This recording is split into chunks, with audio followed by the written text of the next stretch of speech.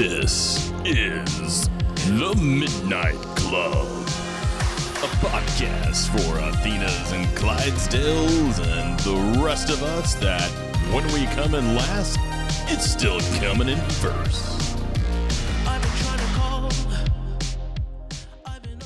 Welcome back to another episode of The Midnight Club.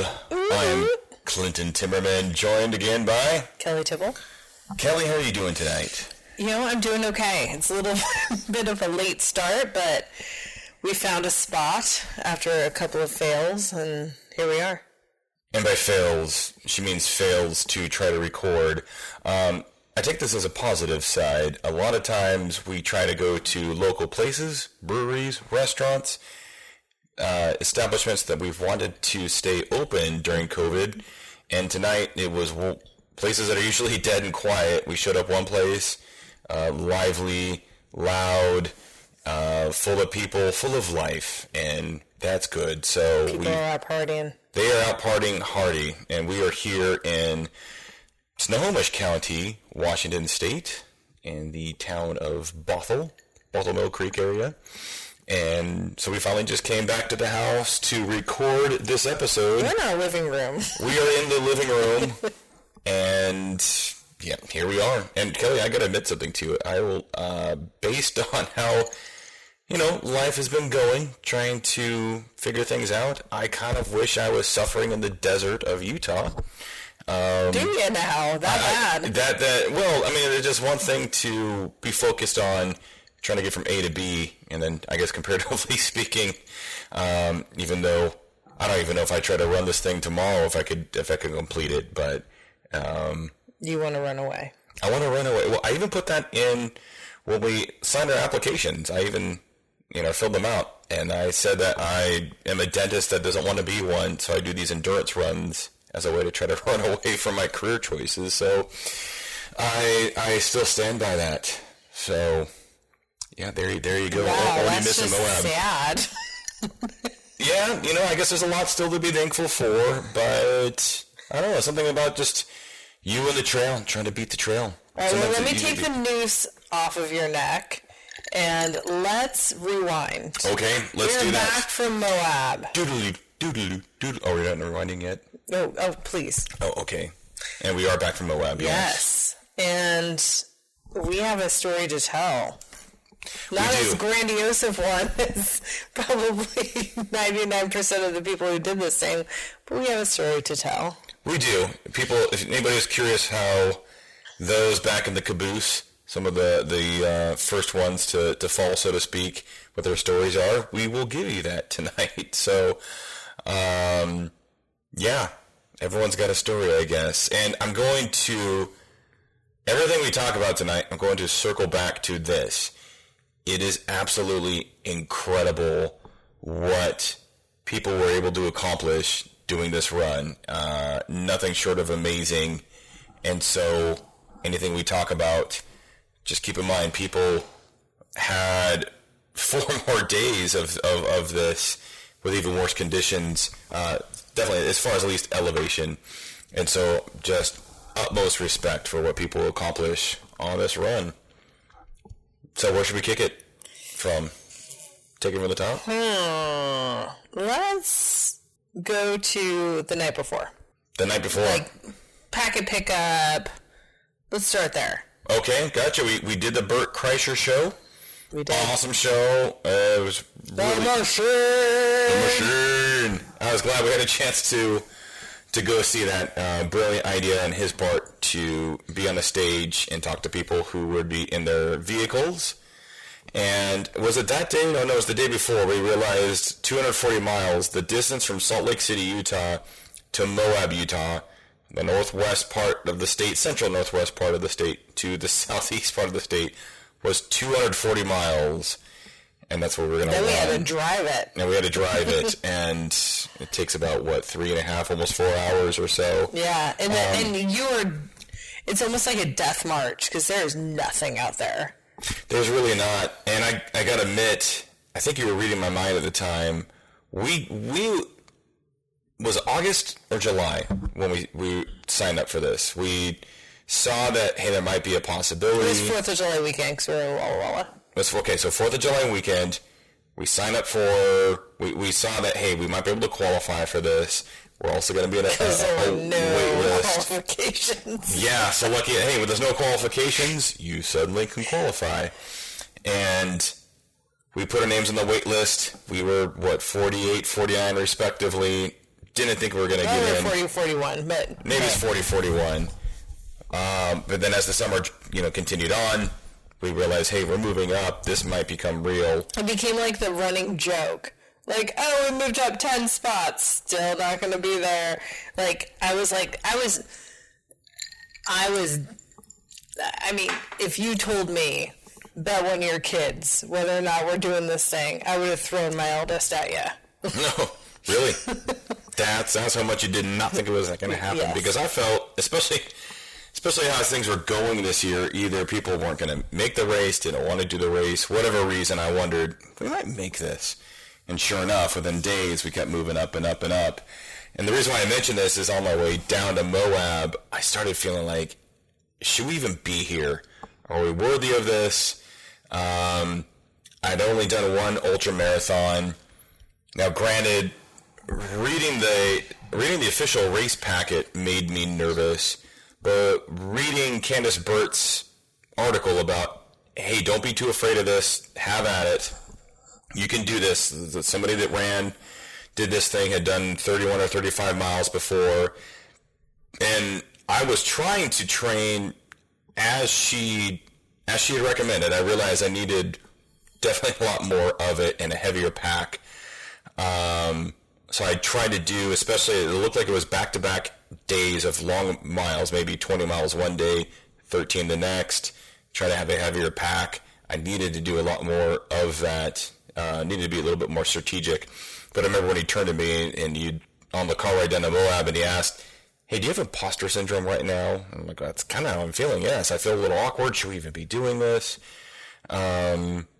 It's kind of getting a little bit more apprehensive the closer we got to Moab. And then, of course, we ran into, we were supposed to be pack and pick up. Well, Google said we were going to get there by 3:10, 3:15, and we were supposed to pick it up by 4 p.m. I started getting nervous because, Kelly, you had an experience going to Whistler, and they have a strict cutoff for the Ironman. If you don't pick it up by...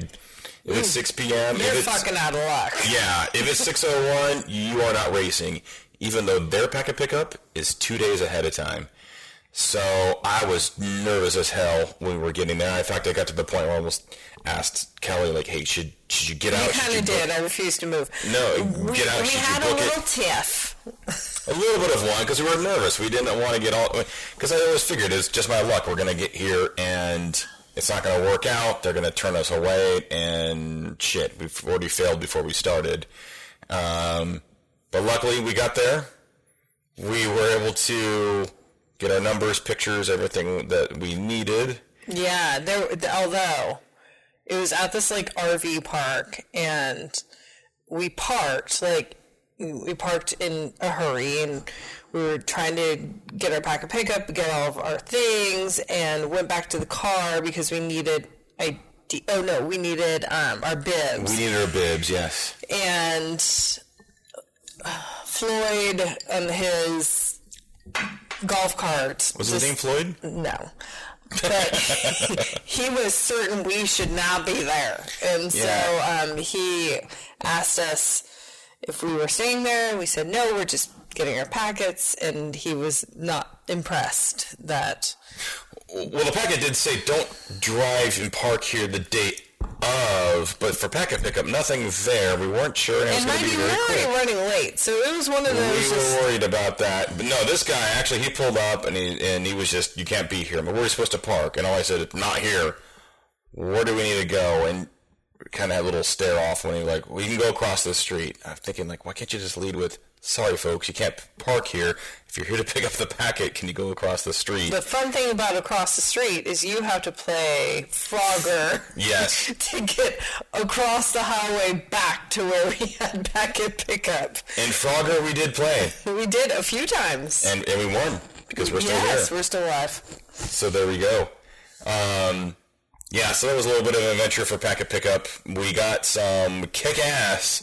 What did we get in that? We got the duffel bag. Yeah, there was a sticker that's now on our computer right behind you. The 80s duffel bag. We got a tea. We got some shaving cream that smelled like cum. True. Okay, you're really very true. It's the shaving cream to go in the nether regions that already smells like the nether regions. I don't wonder, like, who ran this through a test group? Smells like nature. Yes, it's a good point. Then again, there are some people that just rub pine needles and blueberries on their, in their armpits and nether regions and call it good. So maybe that was the test group. I don't know. We got some hand sanitizer because after 5 days of not showering, I'm sure that will be saving grace. And anything else in there? See, I'd already pre-purchased a sweatshirt. And a little kit with like a Band-Aid. I didn't get the Band-Aid. I got this, like this teeny tiny, just like fun-sized Ziploc with like a Band-Aid and a couple things of like Neosporin ointment or something. It was hilarious. Oh, okay. That sounds pretty dope. Yeah, I'm digging it. Mm-hmm. Yeah, it was a fun little pack. The crappy thing, and I get, and let me put it this way too, everything that we had to do for COVID, I get it, because the race could go on. The downside is there was no mingling. There was no, get together. There was no dinner. Just a point of reference, I've done, although this is a whole different story, I've done the Destination Trails Orcas Island Marathon, and there it was a huge social gathering. They had bunk beds. And Destination Trails put on the Moab. They did. Destination Trails put on the Moab 240, and the really cool thing I'm catching on more and more for the endurance group is that, or just runners in general, like very supportive group, and so I was kind of excited to meet some folks, but as expected, they poo-poo the meetings. Yeah, nothing like that at all. So all we had a chance to do was go find our hotel and then essentially stew. We didn't stew. We didn't just stew. We went and had some Italian food. We did have some Italian, very delicious Italian food. It was delicious, and it went right through us. Okay, that's true too. Yes, which is an issue I have just in general, just living day-to-day life, let alone like endurance running. But there were no distractions. In a way, I wish Bert Kreischer had gone from Salt Lake to Moab, because I would have just gone to his show that night to try to take my mind off of things. And I think Kelly, was it Rich Roll that had said, try to make sure you get a good night's sleep 2 nights before an event, because the night before an event, you're not going to be sleeping. Yeah, it might have been his podcast. I don't think it was him, but I know. Okay, I know you had quoted that before, and that's definitely how I felt that night. Just we got shit for sleep. Horrible sleep. Nightmares. All the above. We were just nervous, and then so some things that, and this is definitely what I wanted to share, that a lot of things I've learned the hard way, which is good to know now. There were a lot of required things to put in your pack. We put everything for a drop bag for the sleep station. I realized we should have done a drop bag for probably every aid station, although of course that would have added up. But I ended up, rather than my normal hydration pack, this is how I was training. I would have 3 liters of water and my nutrition. I think, Kelly, you had done a little bit with a weighted vest. Mm-hmm. I needed to have more weight.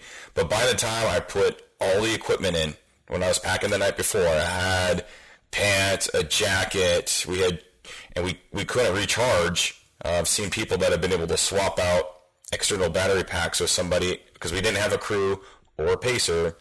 By the time I put everything in this, I felt like I was back in Boy Scouts getting ready to do my 50-miler. The pack had to have been over 30 pounds, probably pushing 40 pounds. So a few years ago, my dad and I climbed Rainier, and the pack I had for this was definitely comparable, maybe a little bit heavier than what I had for that. Yeah.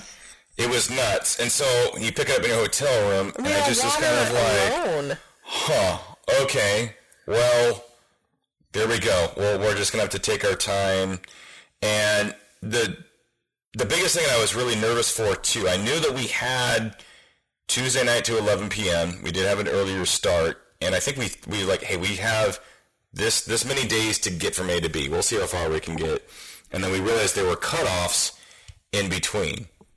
And then that's all of a sudden when the pressure was on. Shoot, can we make these cutoffs? Can we get from, can I get to the first aid station, the second aid station? And then I've got this heavy backpack. And then we'll get into this. My arch enemy is heat. I'm a Clydesdale for sure. I'm built like a Clydesdale. Even if just going up and down the stairs, I start to sweat, and I sweat profusely, and I was nervous about that too. So I was packing lots of electrolytes, a lot of nutrition to try to combat that possibility. So when we had everything packed together, it just made me even more and more nervous. So yeah, I what did we get? At least for me, I got maybe an hour or two of sleep, if that. Got up at 4. Yeah. And made our pre-race meal that's worked okay for me, at least for Ironman competitions, has been oatmeal, bananas, peanut butter, some energy bars. You had bought a juice. A juice. I had bought an orange juice, and we forgot them. We did forget those. And I really wanted them about an hour into this. Yeah, no, totally. So we got to the start line, got ready to go. Of course, I noticed lots and lots of people with their hydration packs, not the heavy-ass backpacks that you and I had. Nope. And I thought, hey, here we go. And still, it's one of those things, still honored to be there. Still felt humbled. I was really excited to be able to do this. It was dark, cooler morning. We had our national anthem. Again, because we had the staggered starts because of COVID, not everybody was there. Mm-hmm. So they start us out. We started power walking essentially, and there are other people power walking too. And we thought, hey, we're going to space this out. And I thought the first leg of it, going through town, was kind of going okay. We went by the construction, we cut by the Denny's. There were people that I think must have had friends in the race, because people would joke, hey, can we get some food from you guys there by the hotels? And people were kind of talking with each other, chit-chatting, and then we went up past the hospital.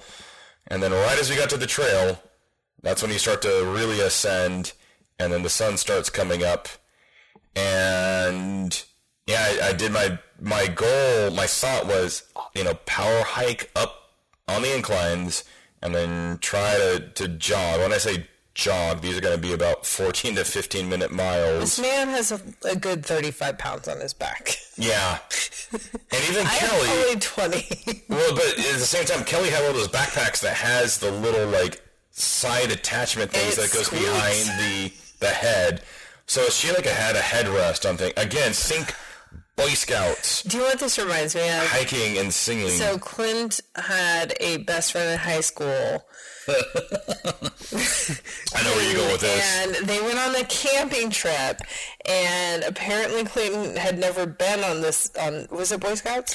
So it was technically it was a Mormon church outing, but I grew up in Boy Scouts. The other friend of mine had been in Boy Scouts.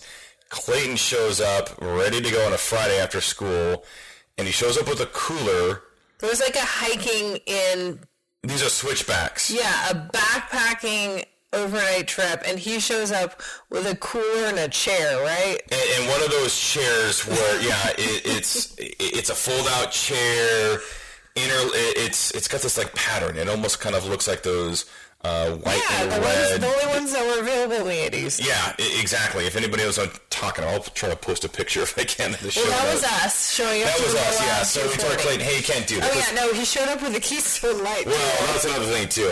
It was also technically a Mormon outing, and it was really funny. It's like, you need to keep this here, because camping to other people in high school was drive in the middle of nowhere, drink shitty beer, and that's camping. But I grew up in Boy Scouts, so usually you put things in your back and you're going up switchbacks for however many hours, however many 1,000 feet gain.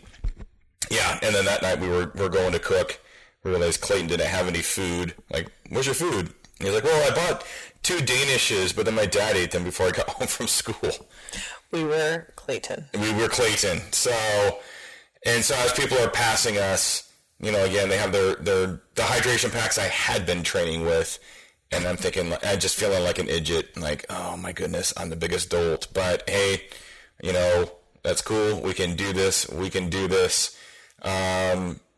And I was, going along, doing what I could, trying to power hike on the inclines, and then kind of jog. You feel like you're kind of waddling, but jogging on the declines and the straightaways. Another thing, as far as it was a single track, that first part. So even when I thought Kelly was behind me, maybe I'd turn around and oh, this is somebody else. Let me get to this side, let them pass. Everybody, by the way, everybody passing me, very friendly, very awesome. A lot of people that I've even seen their Can I just say the highlight of my not so many hours on this track? Who did we see? Who did Scott Baio. Yes. Oh, no, wait. David Goggins? Yeah, we said good morning, and as he was going up, he gave a little wave. We got a wave. Eye contact. There you go, claim to fame. Right up there when I went to... seemed to have this, entourage, cult-like entourage following him. They were all in unison, and they were all barely glistening and wearing minimal clothing. Hey, they were kicking ass though. Oh my gosh, are you kidding me? They're in it to win it. They were definitely in it to win it. Right, ever since, right there, that probably ranks with, I was in 1985. I went to Universal Studios, and I met Kit from Knight Rider. Ooh. Got in and had a chance to talk to him and everything. No David Hasselhoff though, because Kit told me he was off getting married. So, oh well. But Kit and then David Goggins right there. So yeah, getting passed by David Goggins in mile 7, and he started an hour after us. Hey, there you go. It works. But yeah, no, I was trudging along, and I did not know on the descent and in the first base camp, Kelly was behind me. I also did not know. You'd mentioned that you'd vomited once, but apparently that just did not stop. So, yeah, something that can happen in any kind of run. No, usually it happens after you ran for a while. I honestly, I blame my anxiety. I blame on being dehydrated to start with from the diarrhea from the night before. I honestly think that my anxiety turned into nausea, turned into not eating or drinking, turned into it started to warm up, turned into me puking, turned into having anxiety about that, into not being able to keep any water down, and then it was just a decision to be like, okay, well, if I can't do it, then at least I can help Clint. I mean, reality is the way I was puking, I would have probably made it to the next aid station, but I would have been so dehydrated I would have been useless. But also, I took myself out. So, anywho, proceed. Well, and I appreciate it. I think, what Kelly was saying, she felt like, hey, if I can help Clint continue along, I'll go ahead and bow out. Maybe I can then crew him and help him and help him succeed. I was disappointed because I was really excited for the two of us to do this adventure. But I also had to respect where she was at too. So I continued on from the first aid station there, and then you go straight up this mesa, and then when I got to the top of that, and this is definitely the thing I've learned anytime, I'm talking even neighborhood runs, and I was going chugging along, And I realized, hey, I think I'm feeling okay. This is doing great. I'm just going to go nice, easy pace. At the same time, I think I also realized, I think I'm also the caboose. No one's passing me anymore. I do not see anybody ahead of me. But I did happen to come across Gabriella, I'm going to butcher her last name, Popst? You're taking a look at it there? Popst? She was kind enough. I noticed her in the distance, and all of a sudden I'd hear like a whistle, someone waving a pole. I'm like, okay, I see another runner there. So as I'm continuing on the first mesa, I see her, and then eventually we hook up with each other, and she's just as talkative as me, and so it was great to have someone else to talk to. She actually has done the Badwater before. She was supposed to apparently pace Candace Burt for this last Badwater. She has one child in Sacramento, another child in Price, and then we had a chance to try to find our way down the Grown babies, not just leaving kids. Right? Oh yeah, these aren't like 5 and 3 year olds. These are total adults. I should maybe, and yeah, she didn't take 2 babies and separate them in 2 different towns. But it was really, I found I really did like having, again, that, someone else on the trail to talk to get through it with. Going down the Slick Rock Trail, which people in these insane 4x4s going up the trail, that areas that you just never think any vehicle should ever attempt to go up, we were going down, and then made it to the Amasa base camp with her, and kind of okay, still I was hanging in there. I needed to be there by 2 p.m., got there around 12:30 or so, tried to then hydrate, eat, do what I could, what was left at the aid station. But after the Amasa base camp, to get to the next place, that's when I really started to have trouble. The course, you're out in the desert, it was hotter than normal. It was 95 that day, right? Yeah, 95, and it was this staircase to hell, it felt like, and a couple of false summits, because you're thinking, as we're going up from there, okay, that is the top of the mesa. You get there, oh no, that's not the top of the mesa. I even had a chance to pass another runner who, apparently she'd done the Badwater too, and she's like, and I'm not doing this. She was getting lost, she was getting hot, she was getting dehydrated, and we listened to a podcast on the way down that said that this is a flat course, right? I believe so. That must be a relative term, because as I'm going up and up and up, and I get to the top of the mesa there, and I realize I'm starting to lose water. Generally speaking, and part of what I've tried to do, because I keep hearing, even if you sweat profusely and you lose electrolytes, try to train the heat as much as you can. So even when I work in Central Washington State, it's a lot warmer than Western Washington, and we'd have 100-degree days. I would try to go run 13 miles in the heat. Usually I could still get about 10 miles with 3 liters of water, and I was getting low in water, and I realized, at that point I was still in mile 20, maybe 20, and I had to get to mile 31 to base camp. So then I started panicking a little bit. Well, when I say panic, I was more thinking like, okay, I need to ration what I'm doing. So I'm trying to take just a couple sips and go. I had left ahead of Gabriella. She catches up to me in the top of the mesa and it continues on. And then you get to this part where it's just a cliff. It's a drop-off. I'm like, what the hell? Like, where's the hang glider? Is this how I'm supposed to get down? Zip line? And there's this trail. It's Jacob's ladder, Jared's ladder, somebody with a J's ladder. Jericho, yeah, although there's no ladder. Part of it, you're scrambling over these rocks to get down from there. And then by the time I'm pushing mile 25, 26, I've already been in trouble for a while, and I knew I needed to get to the base camp by 8 p.m. I did not think I was going to get this cut off. And I found a road, and you can see the Colorado River out in the distance. And I thought, like, part of it was even like, hey, I was just going to go to the river. I'll jump in the river. I'll drink from the river, whatever. Because at the same time, I even had a hydration filter pack, but there was just zero water or rivers or anything to go across, and it was very exposed. And then I got to the point, no cell service, but I did have a Garmin device that I could have sent a message to Kelly. And just because when I did see Kelly before at the base camp, the Mossam base camp, I said, hey, I'll be at a Mossam aid station. I'll be at base camp. Get there.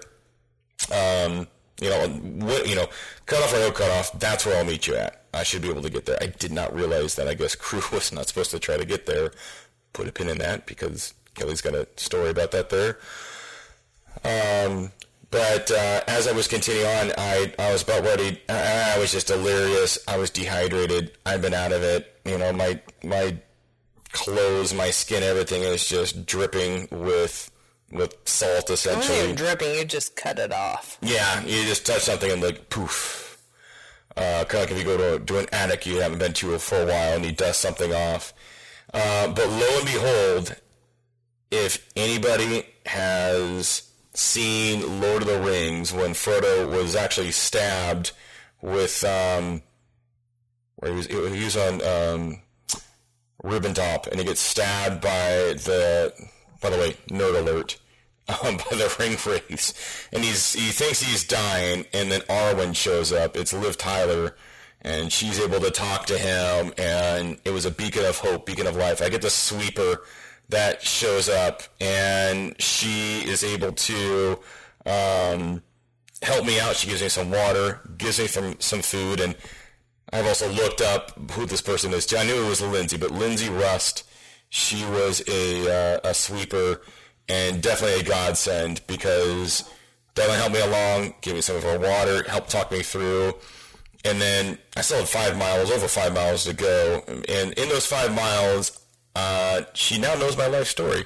So she knows my thoughts on religion, spirituality, personal struggles, pretty much everything. Probably even my favorite color. And she was able to get me to the base camp. And again, I did not think I was going to make it there. Had to get there by 8 p.m. Got there at 7:30. And I have a general rule that whenever I go to a race, I go until I either finish or I get kicked off. And I got there at that point, and I noticed the Jeep that we had rented, so Kelly was there. But the thing is, I was still trying to rehydrate. I was still trying to recuperate. And the thing that was just really tough is at the same time, the people there who were all awesome, they were excellent, but they also said, you have 19 minutes to decide if you're going to continue or if you're going to bow out here. And so then it was a really difficult decision, because I was given some hot dogs, I was given some... Why is hot dogs the go-to? I don't know. Oh man, I'm clinging on to my last little bit of hope. Here, have a hot dog. This should get you on the right track. Definitely. When I listened to Allison Powell on the Training for Ultra podcast. Yeah, she was like, I wanted to choke it down. And they're like, no.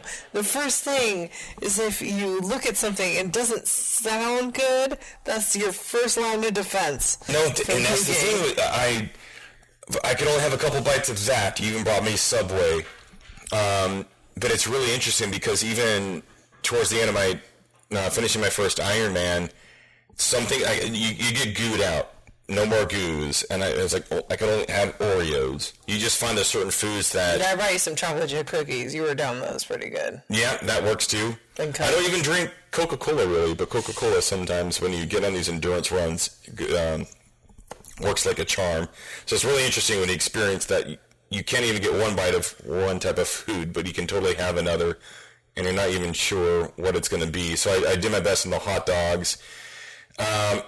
I was kind of 50-50 for a while. I should continue on, because we had 4 miles to a water station, but then to get to Breaking Bad from there was 24 miles. But then when Lindsay did come and she said, I'm not trying to discourage you. However, it's 41 miles until you get to the next station at which you'd be able to actually withdraw. And at that point, it was nighttime. I thought to myself, well, I'm not going to lose as much water. I'm not going to, as far as my hydration needs, my electrolyte needs, without the sun, this is more to my advantage. But I thought, am I really going to get to to I'm sure that it was the Indian Pass, to that station, the sleep station, by 2 p.m. on Saturday, I think it was, if I remember correctly. And just in my mind calculating, and just trying to be realistic, like, I don't think I'm going to get there. And even if you do, you couldn't sleep. No, I know it's just going through the night, which at the same time, I was looking forward to my first sleep-deprived race. I don't even mean that. Like, getting to the aid station, they'd be like, well, you got 20 minutes. So, right. Like 40 miles down the road. And that goes into... this is definitely a huge realization in doing this race. A lot of podcasts we listened to, we had people that they were able to stop at aid stations and hang out for an hour, 3 hours. Somebody's having trouble. I think he had 3 hours on the trail. Dawned on me while I was going through this, these people are fast, a lot faster than me, which means they're going faster than even a 14-minute, 12-minute mile pace, whatever they're doing, and they can get to these waypoints and take that time. For me, I'm always... This is just me in life, I feel like. If I pass a test, I feel like sometimes it's, barely making the curve sometimes, or a particular grade I'm shooting for, maybe I'm just barely making that grade. I tend to finish races, barely on time. Hence the Midnight Club. Hence the name of this podcast, the Midnight Club, or even if I'm touring someplace, I usually show up to a castle right as it's closing or about to close. And so these stations, when I got to the first station, the Amasa base camp, they're like, hey, do you want the sandwich to go? Well, do I have time to hang out? Well, you're doing okay, but you should get going. So then it was like, I either just need to be faster or have the endurance where I can show up to aid stations and just keep going, because I literally was getting there in just enough time to have to say hello and then goodbye right away. There was no time for me to be able to hang out and recuperate for a few hours. And so that is one thing to just keep in mind, if anybody listening is a little bit slower.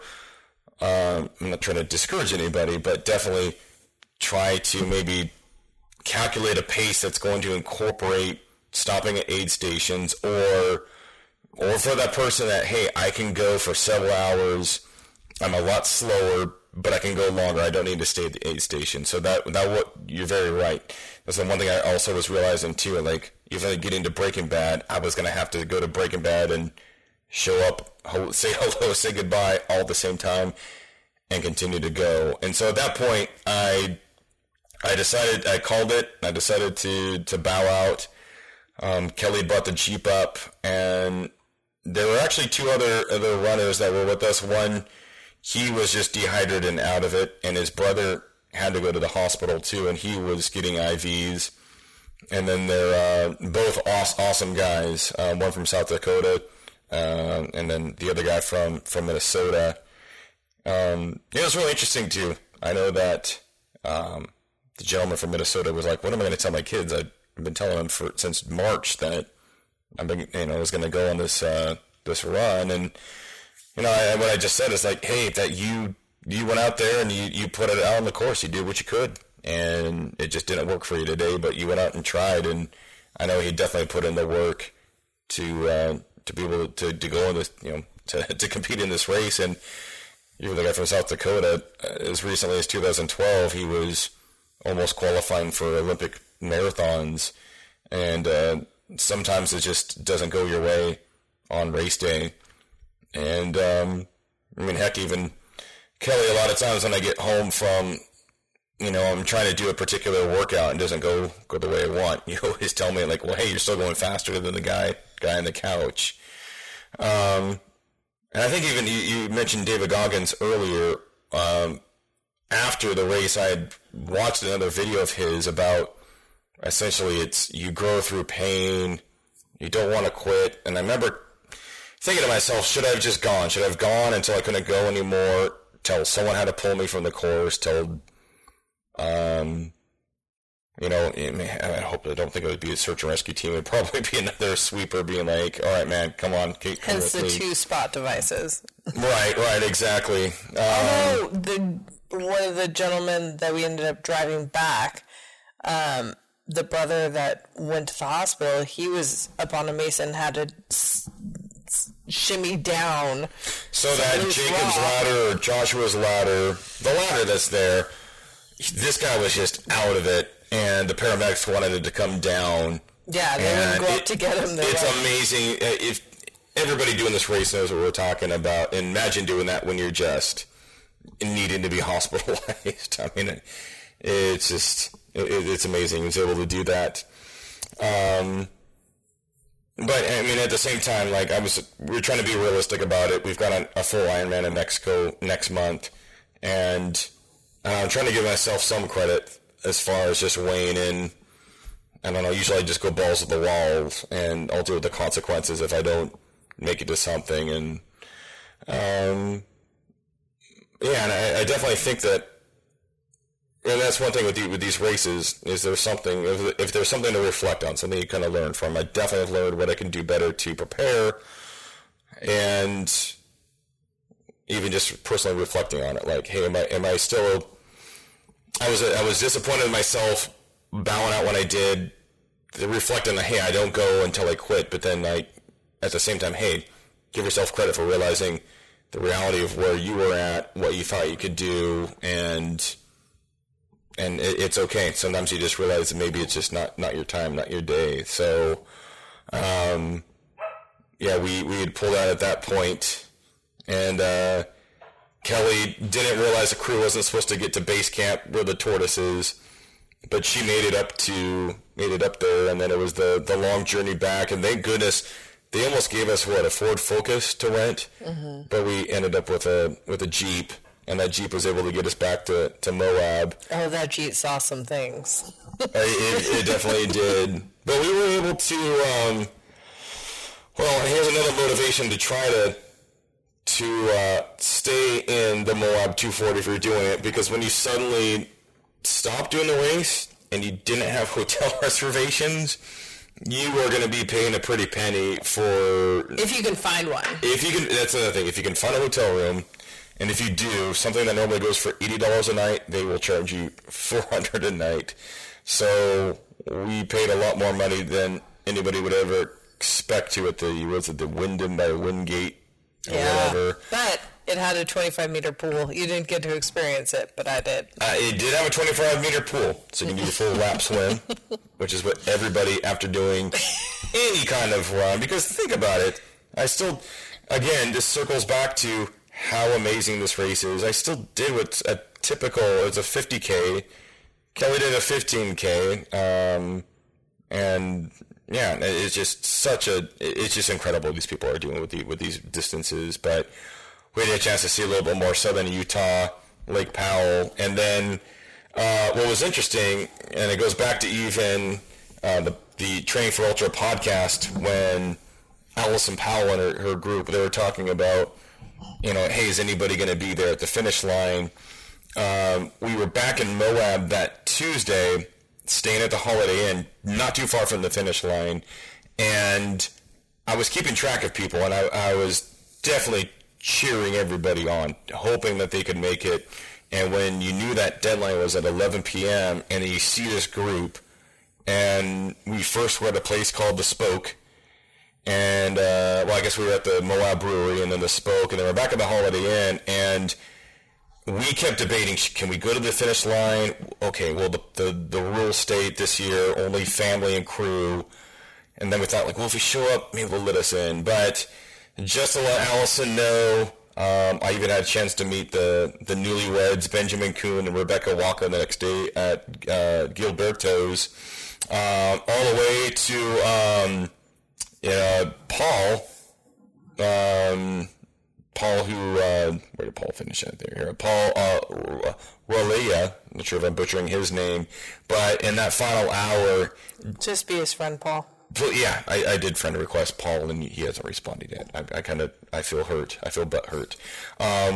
But yeah, I was just attached to my phone, and we were just constantly cheering them. And again, it was amazing, because when those people are coming down off of Porcupine Rim, and you wonder, like, are they going to make this? And you can almost imagine what's going through these people's mind, because they're going from, 1.5 miles an hour, all of a sudden 2 miles an hour, 3 miles an hour, 4.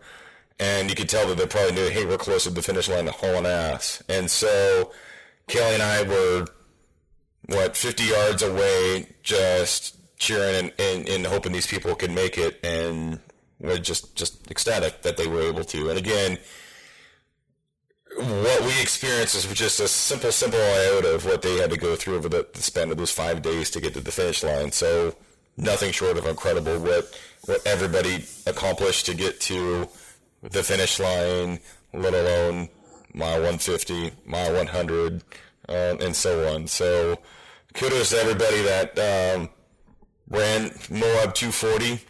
And Kelly, what would you say, experiencing what you've done now, looking back, or anybody else is thinking of doing, a 200 miler, what would your advice be? What would your advice to yourself be? I think we've gone over at least well, we definitely think a crew and pacers. Yeah, no, there's something to be said for that. There's this whole, oh yes, dear, you could totally do this on your bullshit. You need a crew. You need to... Unless you're just a kick-ass. It's like, you need to have a certain amount of talent. Like, a lot of these endurance races we do because we can just squeak it in. It's kind of like the whole tortoise thing. Like, we can go a little bit. But something like this, you definitely need talent on top of the grid. Yeah, oh, sure. Absolutely. You do get to a point where there's only so much your body can do. And that's just how it is. For me, I would say, hey, especially, and I've been reading on the forum too, there's Pacers crew, yeah, they're training years in advance. If this is a huge event, get a pacer, get a crew. Make it simple. I mean, what the sweeper was to me, if I could have someone just personally that was going to show up and help me out, that would have been great.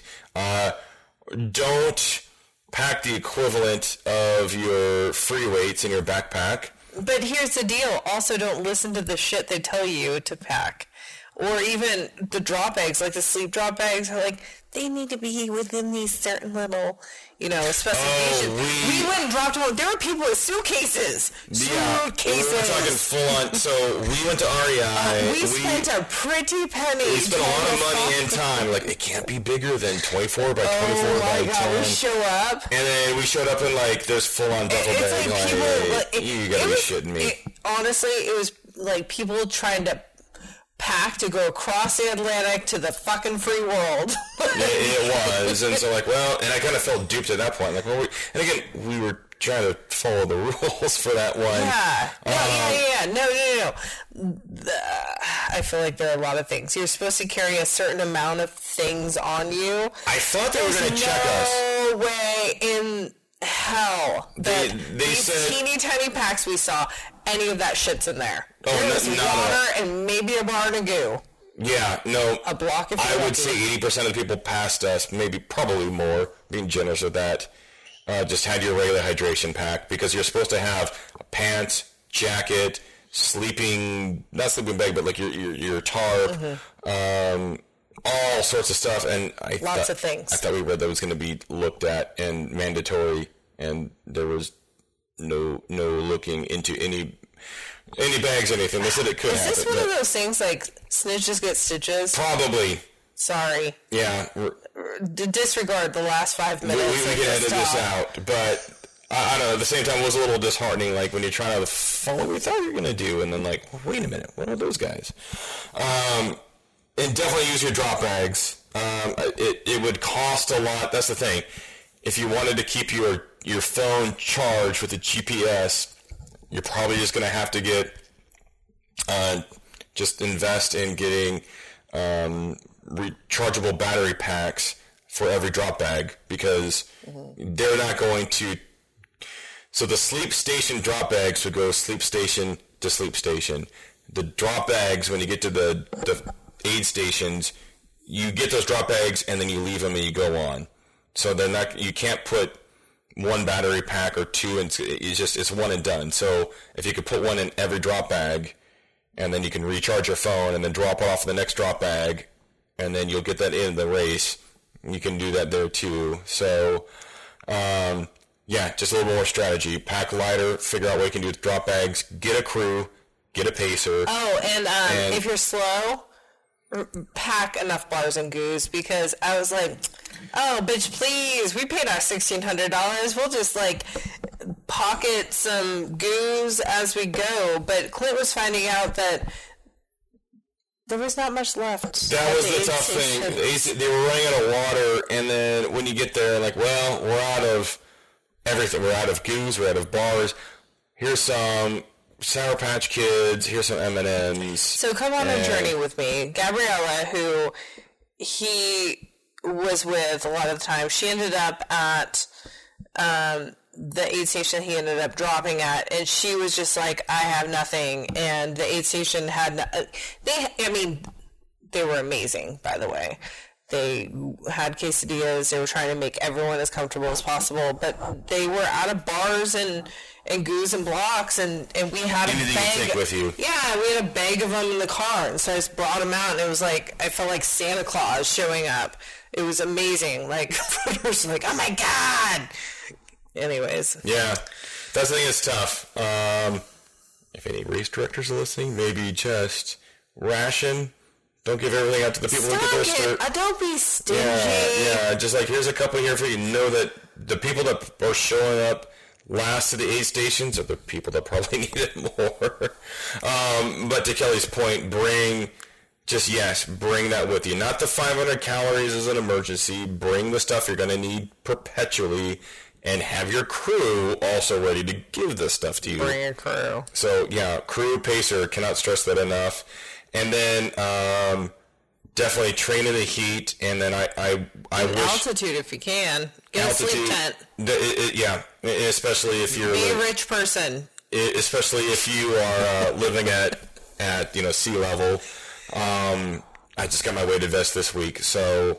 train with that weighted vest. The funny thing is, so I get back from Moab, I go to take a 5 mile run with no weight, nothing, and I felt like I was going at a 14 mile a minute pace, and I ended up averaging 9 minutes and 35 minute miles, which any fast elite runner doesn't mean anything, but for me, I felt like I was going slow, and for me, for anything under 10 miles, I'm hauling ass. And so it makes a huge difference. So just train with the weight. And it goes back actually to Candace's article. Pack what you're going to do. Pack your weight, whatever. Have your pack like you're going to be on this run. And then have your consecutive runs. If it's a Saturday, Sunday. As much as you can do, which is going to emulate the actual run, do it. And definitely doing a half marathon or marathon through a city with aid stations that are every mile, that does not translate into ultramarathon. Does not translate completely to ultramarathon success. Yes, it's better than if you've only run a 5K and then try to do a 200 miler, but just try to simulate as much as possible as the actual race. Says the asshole that already signed up for the Bigfoot next year. Yes, I'm on the wait list. Well, hopefully I'll be in the wait list for that. So we'll see. So I don't know. At the same time, I know it goes back to the old adage. It's almost cliche at this point, but don't give up. But hey, if this is something you want to do, stick with it.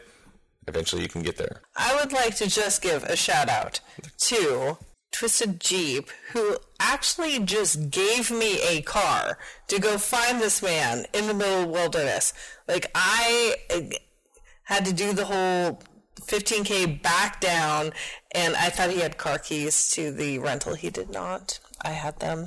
But anywho, I went like rental place to rental place, and they were all sold out in Moab. And the really nice owner, and I can't remember his name, just gave me a car. Like, he was like, here, we don't have any Jeeps to rent, but you can take the one that we usually take to go rescue people on the incredibly, I don't even know, they're not even roads. What is it out there that I had to go get you at? It was the sides of cliffs. Yeah, they're It was 17 miles, I believe, and it took an hour and a half.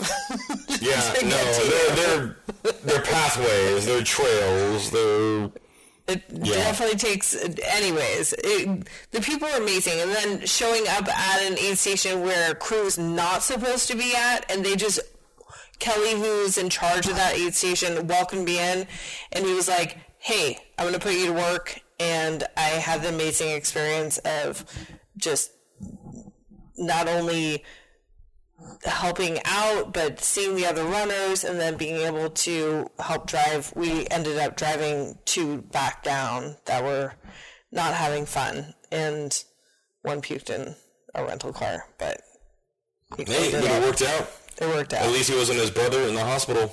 This is true. So true.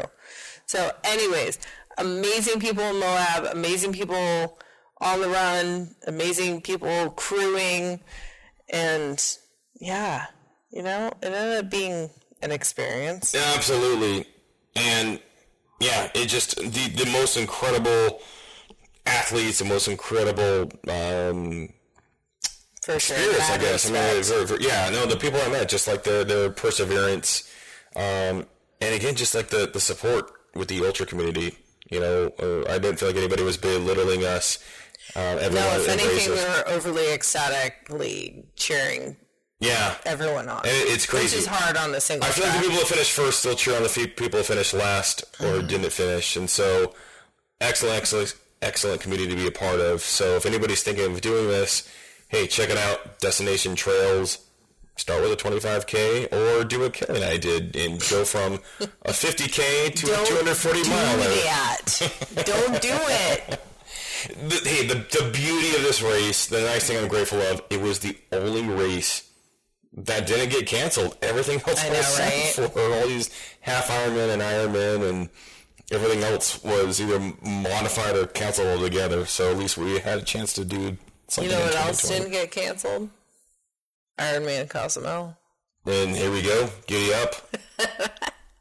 Right on. Well, if anybody has any questions for me, you can reach me at Clinton at mymidnightclub.com, or you cannot reach Kelly at notkelly at mymidnightclub.com, or you can even follow us on Instagram, My Midnight Club. Anywhere else they can find you, Kelly? No.